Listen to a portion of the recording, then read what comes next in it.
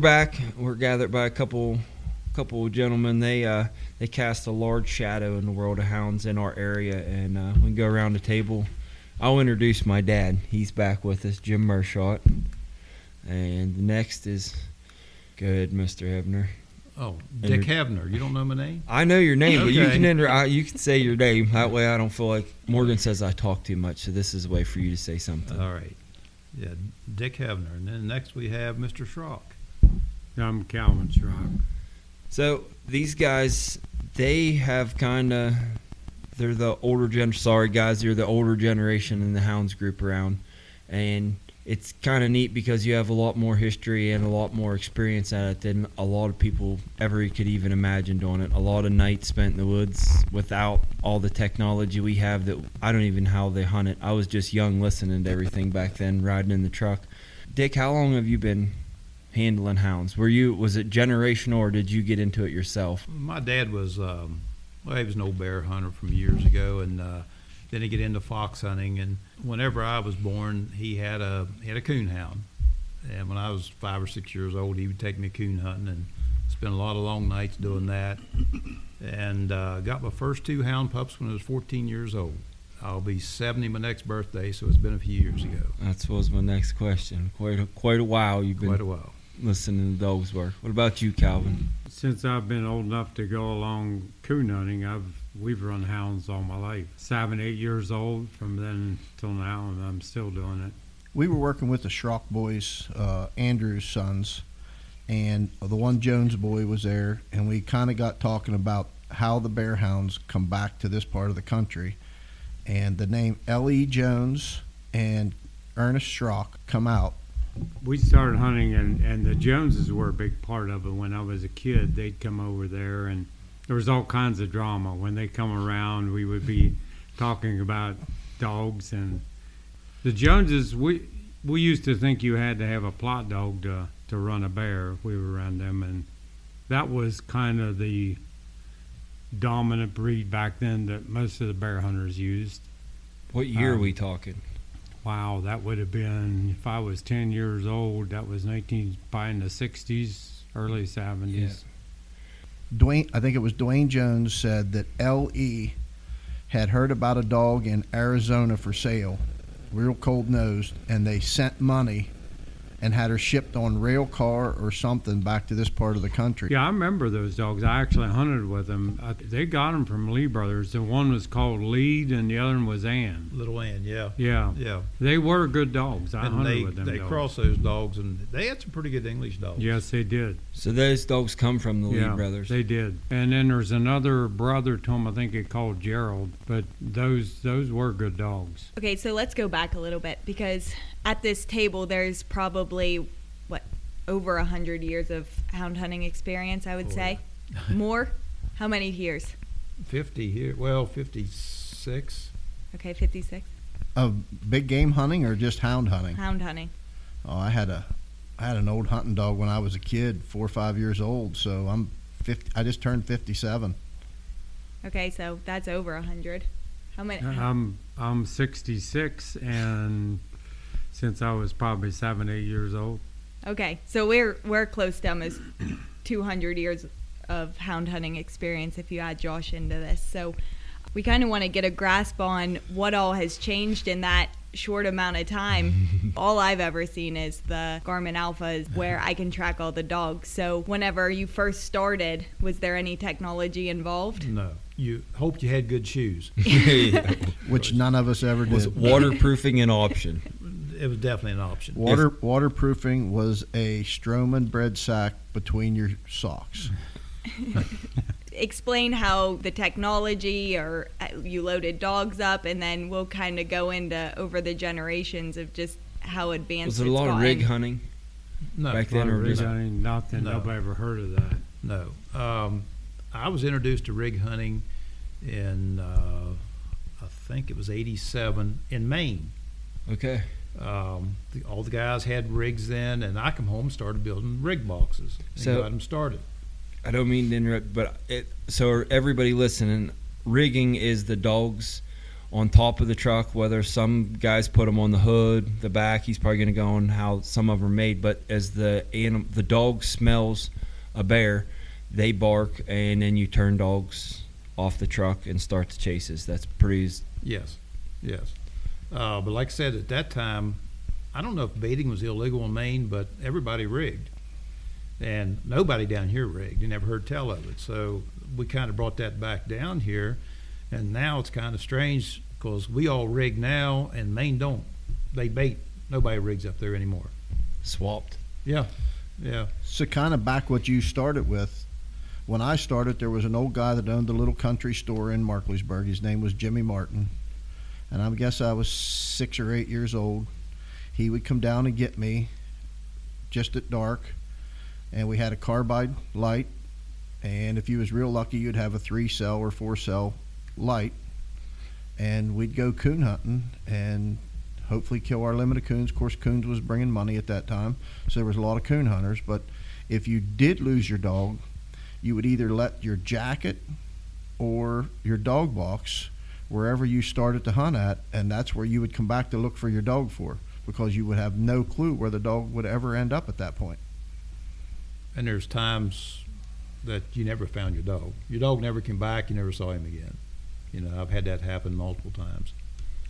Was it mostly walk hunting, or did you drive to a spot, or how did that go? Because now we cover a lot of roads. Well, when I first started, we had a coon dog, and where we lived in between two hollows that went up off the main road. So Dad would turn the dog loose at the house, and he would take off. So we would walk to one hollow and listen up it. Didn't hear the dog. We went over and listened up the other hollow, and usually he was treed up one of those hollows. But now he may be a mile in there. Yeah. And if it was getting late and you didn't want to walk to it, all Dad had to do was shoot his .22, and that dog would come. But when he came, you better catch him, because he'd just make a circle around you right back to the tree. So walk hunting, that's crazy to comprehend how we walk hunt with our dogs now, and you can tone them, and it's like having a leash on them. Yeah. Per se, like a long distance lead strap. It was like training dogs is so far advanced now. Back then, it was head them off at the pass when they started running junk. You would have one dog you would half trust, and you'd let that one loose. We didn't have probably the best rig dogs. You would just lead them on a leash, and when you learn to be a good tracker, that's for sure. Yeah. So, then you would just turn the dogs loose, and you would just try to stay in hearing of them. It kept you in good shape, but, man, it was, like Dick said, sometimes you never found all your dogs. Listening from canyon to canyon to try to find them, pretty much. Just listening for the dogs. So the next thing was what? I bought a box of TRX-10, and I had 2 collars. And when I had that, I thought I'd hit the lottery. I was really a bear hunter at that point. How many dogs did you have? I had 4 dogs and 2 collars. There you go. So it'd be the telemetry. Same systems that they were using like on the wildlife, like National Geographic and things like that, the telemetry collars, right? Right. Borrowed a set from Tom Hook, first set I ever used, and was out tracking one night and left a box set on the hood of the truck and got back in the truck to warm up and got ready to move and just drove off, and it fell off and I ran over it. Didn't care for it or what? Just dumb. Just dumb. So go into how you use those, because all these new hound guys coming up, they're pretty spoiled with the technology now. I think we can let Calvin, because the first part of that, he kind of sounded to me like he's a professional with the beat box. Yeah, he was the expert. Well, I don't know about the expert, but, man, I put hours. I'd hate to guess how many hours I put on tracking dogs with that telemetry. No, they tremendously improved your chances of catching a bear, I think. We caught a lot more bear after we started using that telemetry. You could eventually find them. Right. You know which way to go look, and you just hunted rougher places and went a lot of places you didn't go before.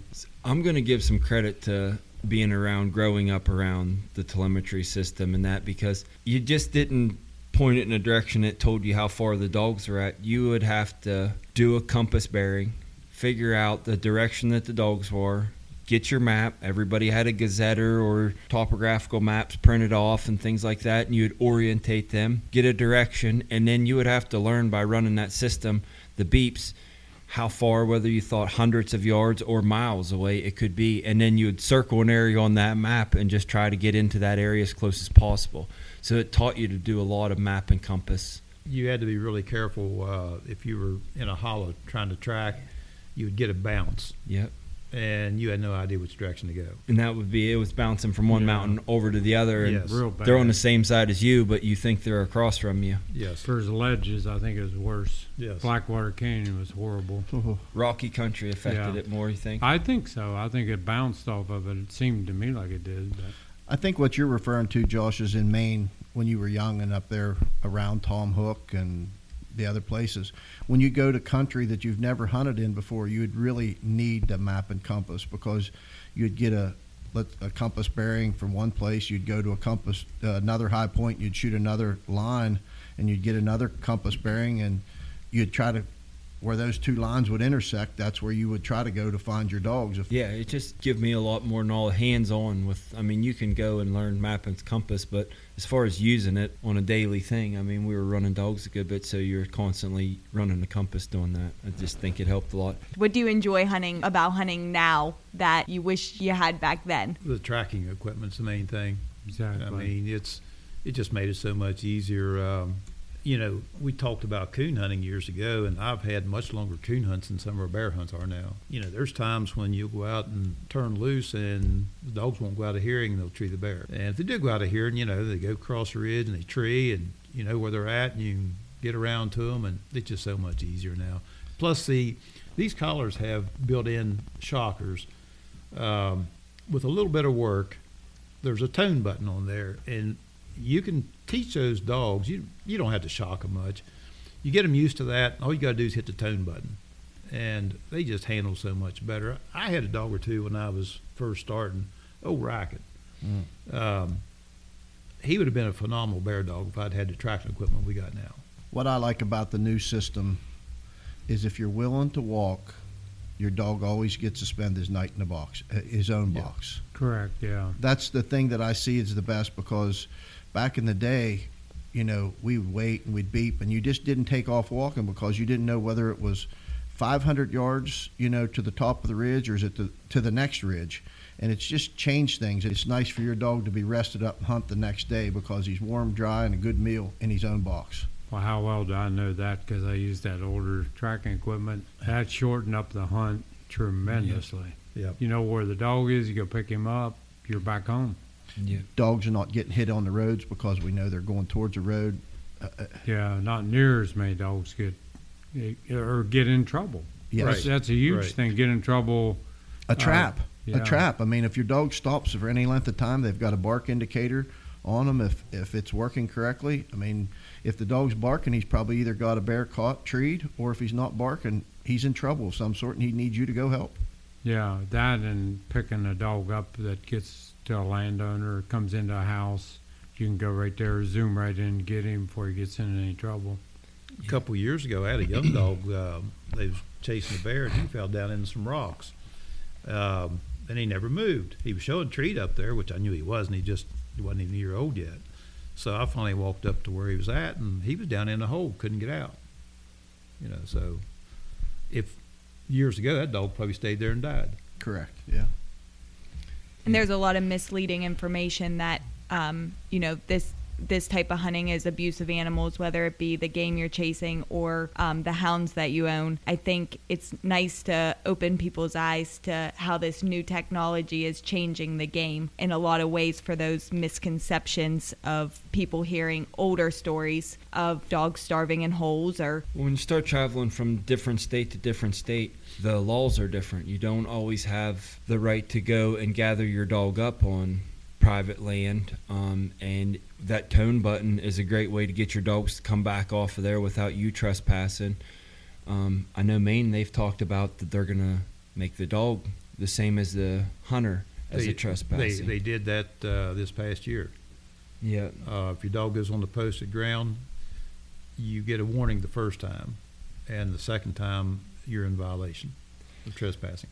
So I just spent a weekend with Bobby Parker, and he's with the Maine Guides Association, and he has quizzed the powers to be on how many citations was wrote on that, and it was absolutely 0 to bear hunters. And he was pretty tickled about that. He was a little bit upset that they excluded types of dogs. Why would they do just coyote, bear, and bobcat? Why did they not put coon dogs? Why did they don't put rabbit dogs and bird dogs? So I think big game hunters in general are getting picked on by the antis more than the other style of hunters. Yeah, They hear more about it. you guys' sport has been under constant scrutiny since you started at it. It's got to be a love for it. I mean, to stay into the game that long with so much controversy constantly about it. Back then, you could go about anywhere, didn't run into much for problems. But the more you have people from urban areas coming out here in the rural, and they don't have a clue about dog hunting, and if they meet one bad dog hunter that has a bad attitude, it's not good for dog hunting.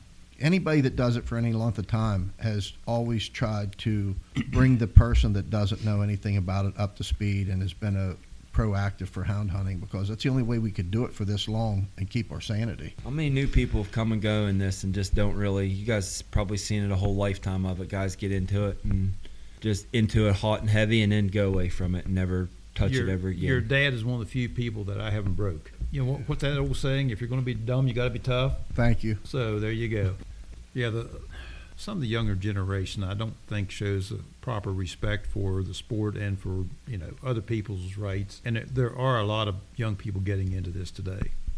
I think it gains a little traction because of the controversial subject. I think that's very important that people see that dog hunters aren't just some crazy, loony kind of people that don't care about other people. They might not respect what we're doing, but if we show respect, you're still way further in the long run. I agree 100%.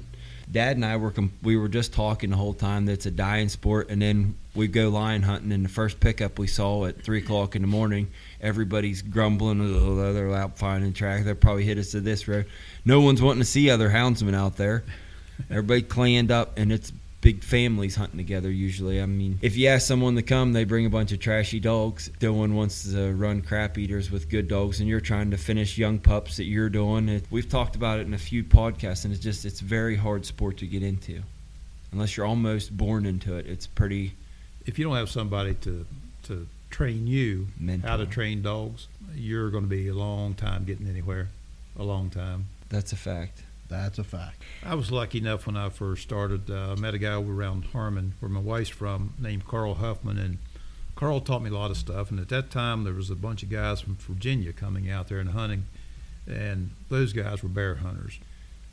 Norman had a business card printed up, Track Down Kennels or something like that was the name of his kennel, and he had on the card it had sheep killing bear specialty.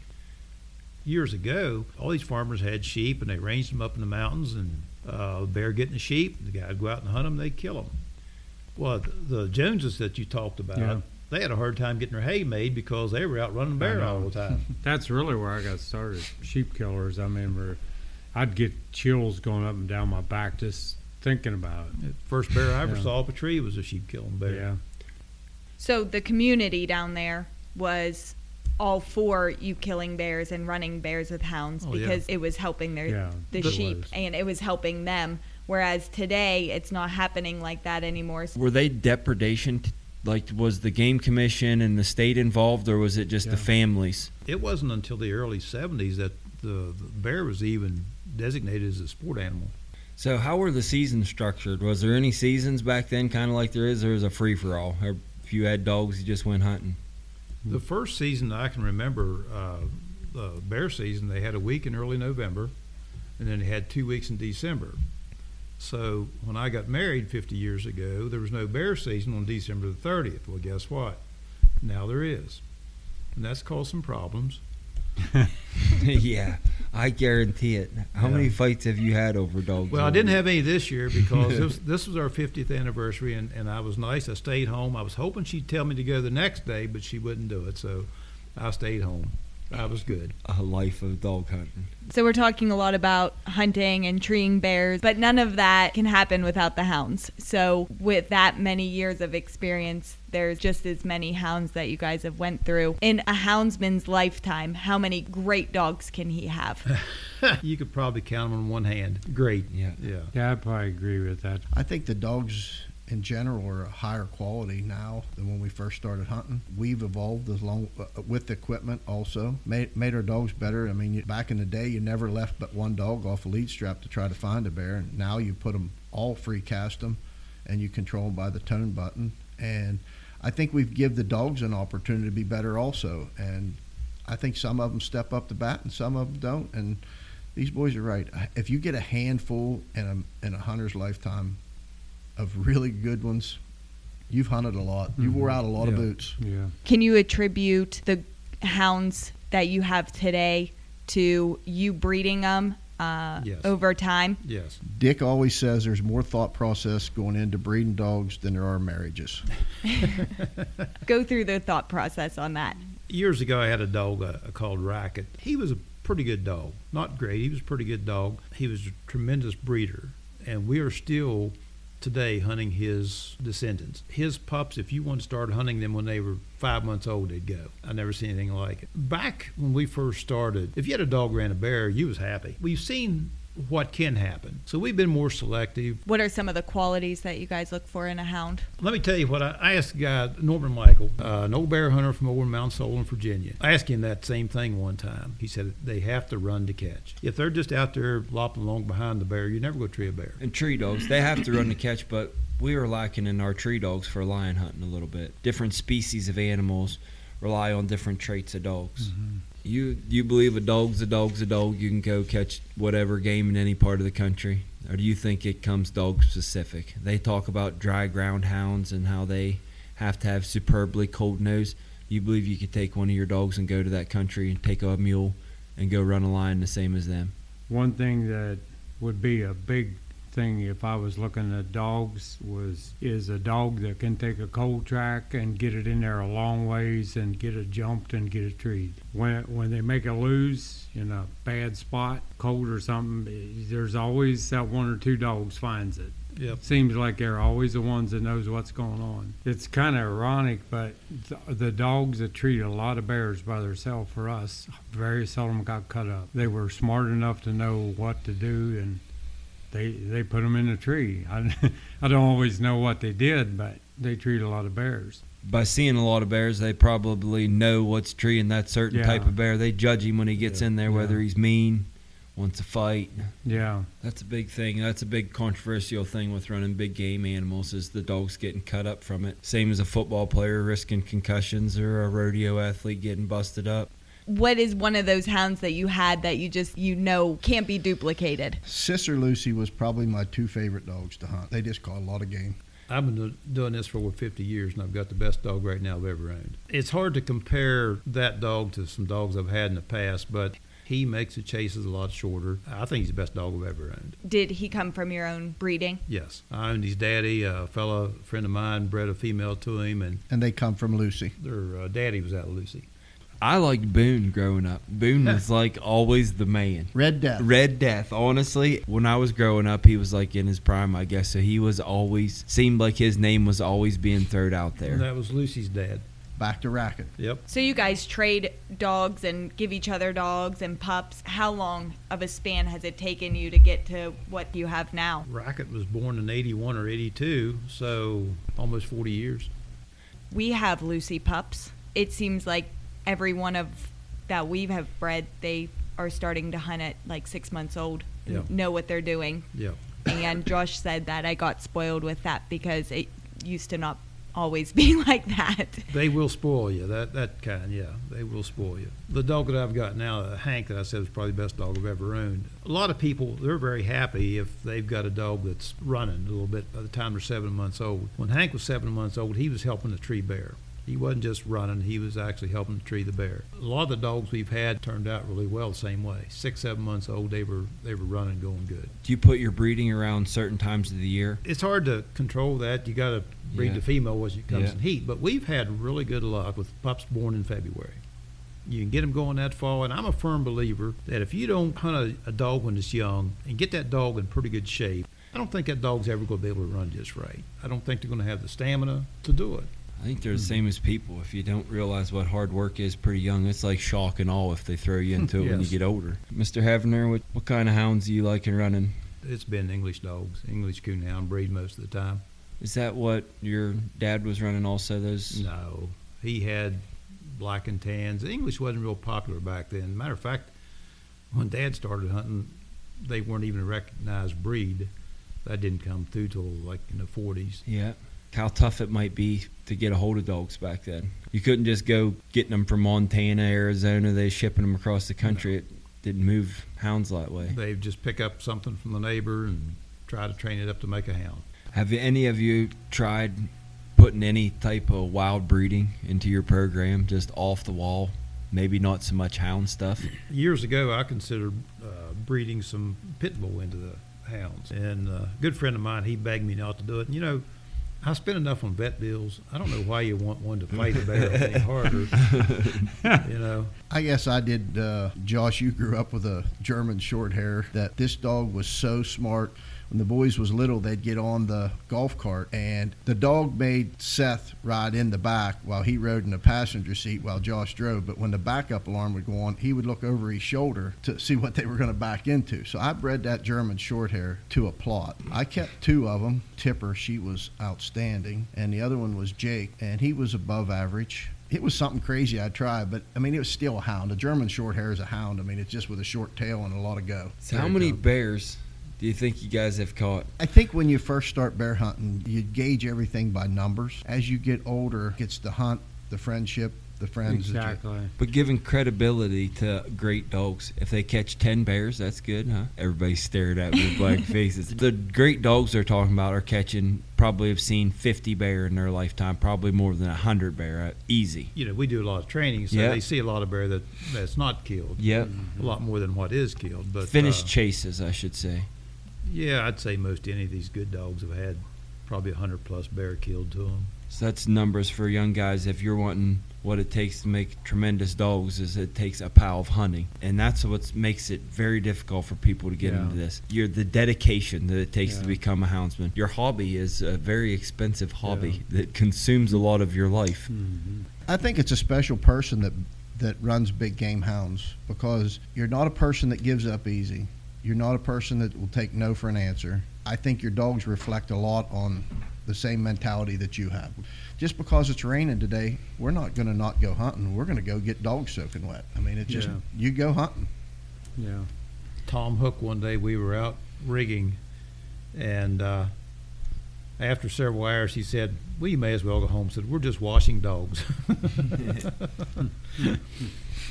Tom Hook's a name that gets thrown around here a little bit. If you had Tom here doing this podcast, it would be a winner, I'm telling you. That man had more stories. Yes, he was. Yeah, I can hardly. I remember him once everybody starts telling him, but I was so young then. He dealt in exotic animals and all kinds of crazy stuff, didn't he? Oh, my goodness. If anybody, like a zoo, wanted to get rid of animals, Tom would take them. Well, he had two Siberian tigers there at one time. He had a big cage behind his house. Well, they got to fight. He had them in separate cages, but they got kind of fighting through the wire, and they were tearing that cage up. You know, these big animals. So Tom goes in the house and gets the gun, goes out and shoots them both. You talk about a bloodbath. He said he's probably the only man in the world who killed a brace of Siberian tigers that year. Yep, I guarantee. Now, Tom has passed away. He's a deceased man, so no one can get him in trouble for anything but some wild stories. Wild. How about the grizzly bear story from the Portland Zoo? Oh, my, I can't remember the whole story, but that thing was crazy. Oh, that's got to be good. never heard that a one. grizzly bear You never in heard a that zoo? No, I never heard that. I don't think I. Well, his partner in crime, Mark Ryan, was involved in this too, and the bear had Mark down, and Mark was screaming, said, he's got me by the neck, and Tom said, can't be, you have no neck. That's during while the bear had hold of him, Tom's making jokes. Yeah. Mark's built like a fire plug, you know, short and stout. Yeah, so he lays claim to fame that he's the only guy that's guided a grizzly bear hunt in Maine also with dogs. Oh, my goodness. One time we had hunters, and Tom Hook had loaded dogs up, and he took off from his house over towards New Portland. He's just the happiest go-lucky guy you'd ever run into. So he got to New Portland, and he realized that he didn't put his tailgate up or shut the dog box door, and he had no dogs when he got there.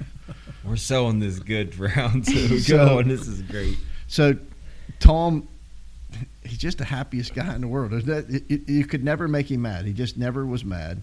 So the next day, he loaded dogs up, went back over there, and the game wardens caught him with 6 or 7 dogs. So, of course, Tom, he cracked a joke. He said, well, I'm just making up for yesterday because I didn't have any when I got here to hunt. No, man. Oh, boy. Interesting character. What is one of the craziest things that you've done to save a hound? We were hunting on the Dolly Sods area, Stone Coal area, and the dogs put a bear in the hole. Well, one dog went in with the bear, and good dog. It was Mike Davis' dog, Old Buster. Anyway, we got there, and directly this bear starts coming out. Well, I grabbed a pistol off a guy standing there, and I didn't let the bear come out far enough, and I shoot it. Well, now we got a wounded bear, and he goes back in the hole with the dog. So Mike tells me, he said, if you can't get Old Buster out of there, said just shoot him. I don't want that bear to eat him up. I thought, I'm not shooting the dog. So anyway, we sent sent him off the mountain to get some lights and ropes and whatnot, and he came back up. So I started crawling in this hole. The reason that Buster wasn't getting hurt, there was a crevice in there that as it went back, it narrowed down. Well, he was backing into that crevice, and the bear was too big to get into him. So he was kind of safe. But anyway, we went in there, couldn't get the bear out. We tied ropes around that thing, and you could not pull it up out of that hole. So that's one of probably the craziest things I ever did, crawling in the hole with a wounded bear. What about you, Calvin? Probably one of the most memorial hunts. We caught this bear, and it had been kind of slow that morning. It colt trailed a long ways, and one dog got away from the others. The old dog we had called Hoss. He went down to this big holler and up the other side, and when he climbed all the way up that other hill, and it sounded like a chainsaw over there, and he kept going over top. So I thought that wasn't good. So we went around, found the bear, and they had it in a hole again. We pulled some dogs back, and the bear run out, and the guy shot it, and I was down there getting this, running a stick in his mouth so I wouldn't chew on the dogs, and they started screaming and hollering. I turned around, looked behind me, here this big bear that Dad killed was 528. Here, that thing come out of that same hole. That bear went in there, woke that big bear up. Woke that big bear up, and he come out of there. And we asked this one guy if we could borrow his gun because they baited up in some cliffs there. And he got in under a ledge there, and I asked that guy if he cared if Dad used his gun. Dad, he was excited as a little kid.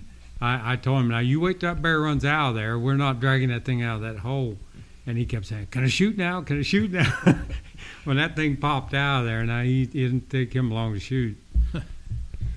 So everybody was probably preoccupied with this other bear that was you guys just killed. Yeah. And that thing come running out of the hole behind you. Did you have any clue it was in there? No, and it didn't have a clue. Did not have a clue. And it was just pure luck. Mass chaos. That bear was done up for the winter. I would say that'd be my guess. And this other bear run in there, and he probably wasn't very happy with him. So, have you guys ever been roughed up by any bears? Yeah, some. Oh, so you have. I'm jealous of you now too. Yeah, I don't know about that because I got my leg is. If you'd have to put up with it, why it wouldn't be so nice.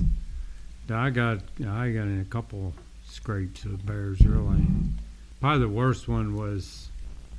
Shucks, I don't know. It was probably 20 years ago. I don't know, 15, 20 years ago. So we put some of our dogs out, and they didn't go real far. They went down there under a big brush pile and had it caught under a brush pile. So this guy, he dumps his whole truckload. And I run down there, and the other guys, they were still up there. And that thing come out of that brush pile, and that was not good. And there was dogs all over that thing, and I was grabbing dogs, trying to tie dogs up. And I remember the one time I grabbed a Hoss dog and give him a big yank, and the bear and the dog and everything come right across the treetops and stuff. Anyway, that bear caught one of my buddy's dogs and had him in that big old bear hug.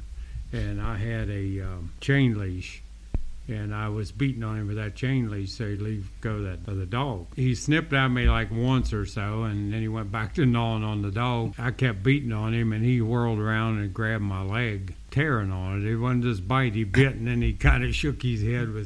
When I fell, I was kicking him with my other foot, but then he let go, and this boy was there videoing it. And I thought, well, this is cool. He had a video. He was there video, and everybody said, we want to see this video after it was all over. And here he had the lens on the cover. I could have sold that. But anyway, I ended up having to walk out of the woods there. We was probably back in at least a mile. I think it ended up like 33 stitches or something. Oh, 33 stitches? Guessing about all bear hunters have got roughed up a little. I have not. I guess I'm either quicker than Calvin or else I'm more of a coward. I don't know which, but we've been pretty close to him several times. The mantra I've lived by is if the bear's nervous, I'm not. If he's not nervous, I am. Some of them, they just want to get away from you. You take a bear's not nervous when he's around you, you better watch him. Now, the moose story. This is good. We're up in Maine hunting, and it's illegal to let dogs run a moose in Maine. I'd borrowed a couple dogs off of a buddy that decided they were going to run a moose. Had the moose bait up in a road, had everything tore up, and the guy that I was working with at the time yelled at me on the radio. He said, Dick, you need to get over here. So I went over, and they left the road and went up this little hollow. Had the moose bait up again, so I walked up, and I knew how they were. They get pretty stupid when they're in rut. And I was keeping some trees between me and it kind of acted like it wanted to charge, never did. Well, directly the dogs got it out of there, and it went up the hollow a little bit further, bait up again. You're not mad at all at this point, are you? Mad? Yeah. Oh. Evidently, you don't know Dick and dogs that's running off game, right? Yeah. Yeah, I was a little mad. The second time I went into it, there was nothing but some little white birch saplings, maybe 1.5 to 2 inches in diameter. And I thought, well, if I can get that one dog caught, maybe the other one will quit. So I was trying to sneak over to get that dog, and here he came. Had his head down, and just before he hit me, I dove to my left, never forget. And that thing, when he went by, I don't know if it was on purpose or just the way he ran, but he kicked out with his right front foot and hit me right beside the head. And that time I wore glasses, knocked my glasses off. I was kicking and screaming, and I don't think I hurt him any, but well, luckily the dogs got him out of there again, or I might have been in trouble. And I crawled around there for 5 minutes looking for my glasses in the swamp and finally found them. And I don't remember exactly what happened, but I finally got the dogs stopped and the dogs and the moose. Everybody was okay but Dick. So I go back to the camp and I asked Donnie Hellstrom he's hunting with. And I said, Donnie, you ever have a hunter ran over by a moose? Nope. So I started looking around the lodge. I said, where would you like my picture? And I had people say, moose is a big animal. You want to see how big a moose is? Lay down on your back and look up at him. They are big. Have you done anything just completely crazy to make sure that your dogs or your friends' dogs came out alive? We treated this bear, and it was like 6 inches of wet snow. I mean, just nasty. You know how it is in Laurel and hanging on. They treat it, and we went in there, and it wasn't up very high, and it jumps out. And I remember I was grabbing dogs to try to keep them from getting eat up. And I grabbed 2 dogs, and I had one dog in one hand, and that dog had the bear right on top of the head. And I haven't seen that very often. Had right between the ears, and it would not let go. And I had a hold of the bear and had me pinned against a rock. And I was yelling at him not to shoot. Had a hold of the dog had a hold of the bear. Of course, when it let go, he did all kinds of things. But when we finally got it, it went back up another tree there, and it was quite the rodeo. My most memorable hunt was probably Canaan Heights.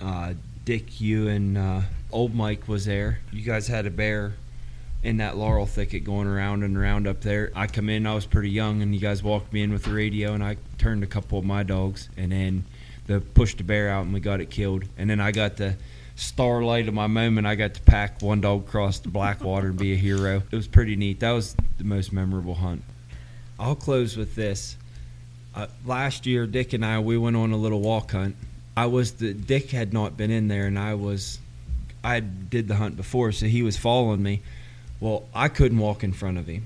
I couldn't do it. I said, I followed you way too many times. I said, I'll just tell you where to go. I was like, I'll just walk behind you. And so find you someone that you respect like that, young guys out there, and follow them through the woods. Any closing statements, anything you want to get out to the people to show what a houndsman is? Well, just respect the sport. Exactly. There's so many people Exactly. that don't do that. Maybe we've failed somewhat in trying to bring these younger hunters up, trying to teach them right, but a lot of them you can't teach. They got to learn on their own. So I just want to thank Calvin for hosting us here tonight. Thank you very much. Very welcome. yeah, for sure. I have to get you out to Montana. I've listened to quite a bit of stories of how much you've taught Jim and Josh about bear hunting with hounds, so it would be quite interesting to get you out there and see the difference between the two. We're out. Taking you around was on me. Squeeze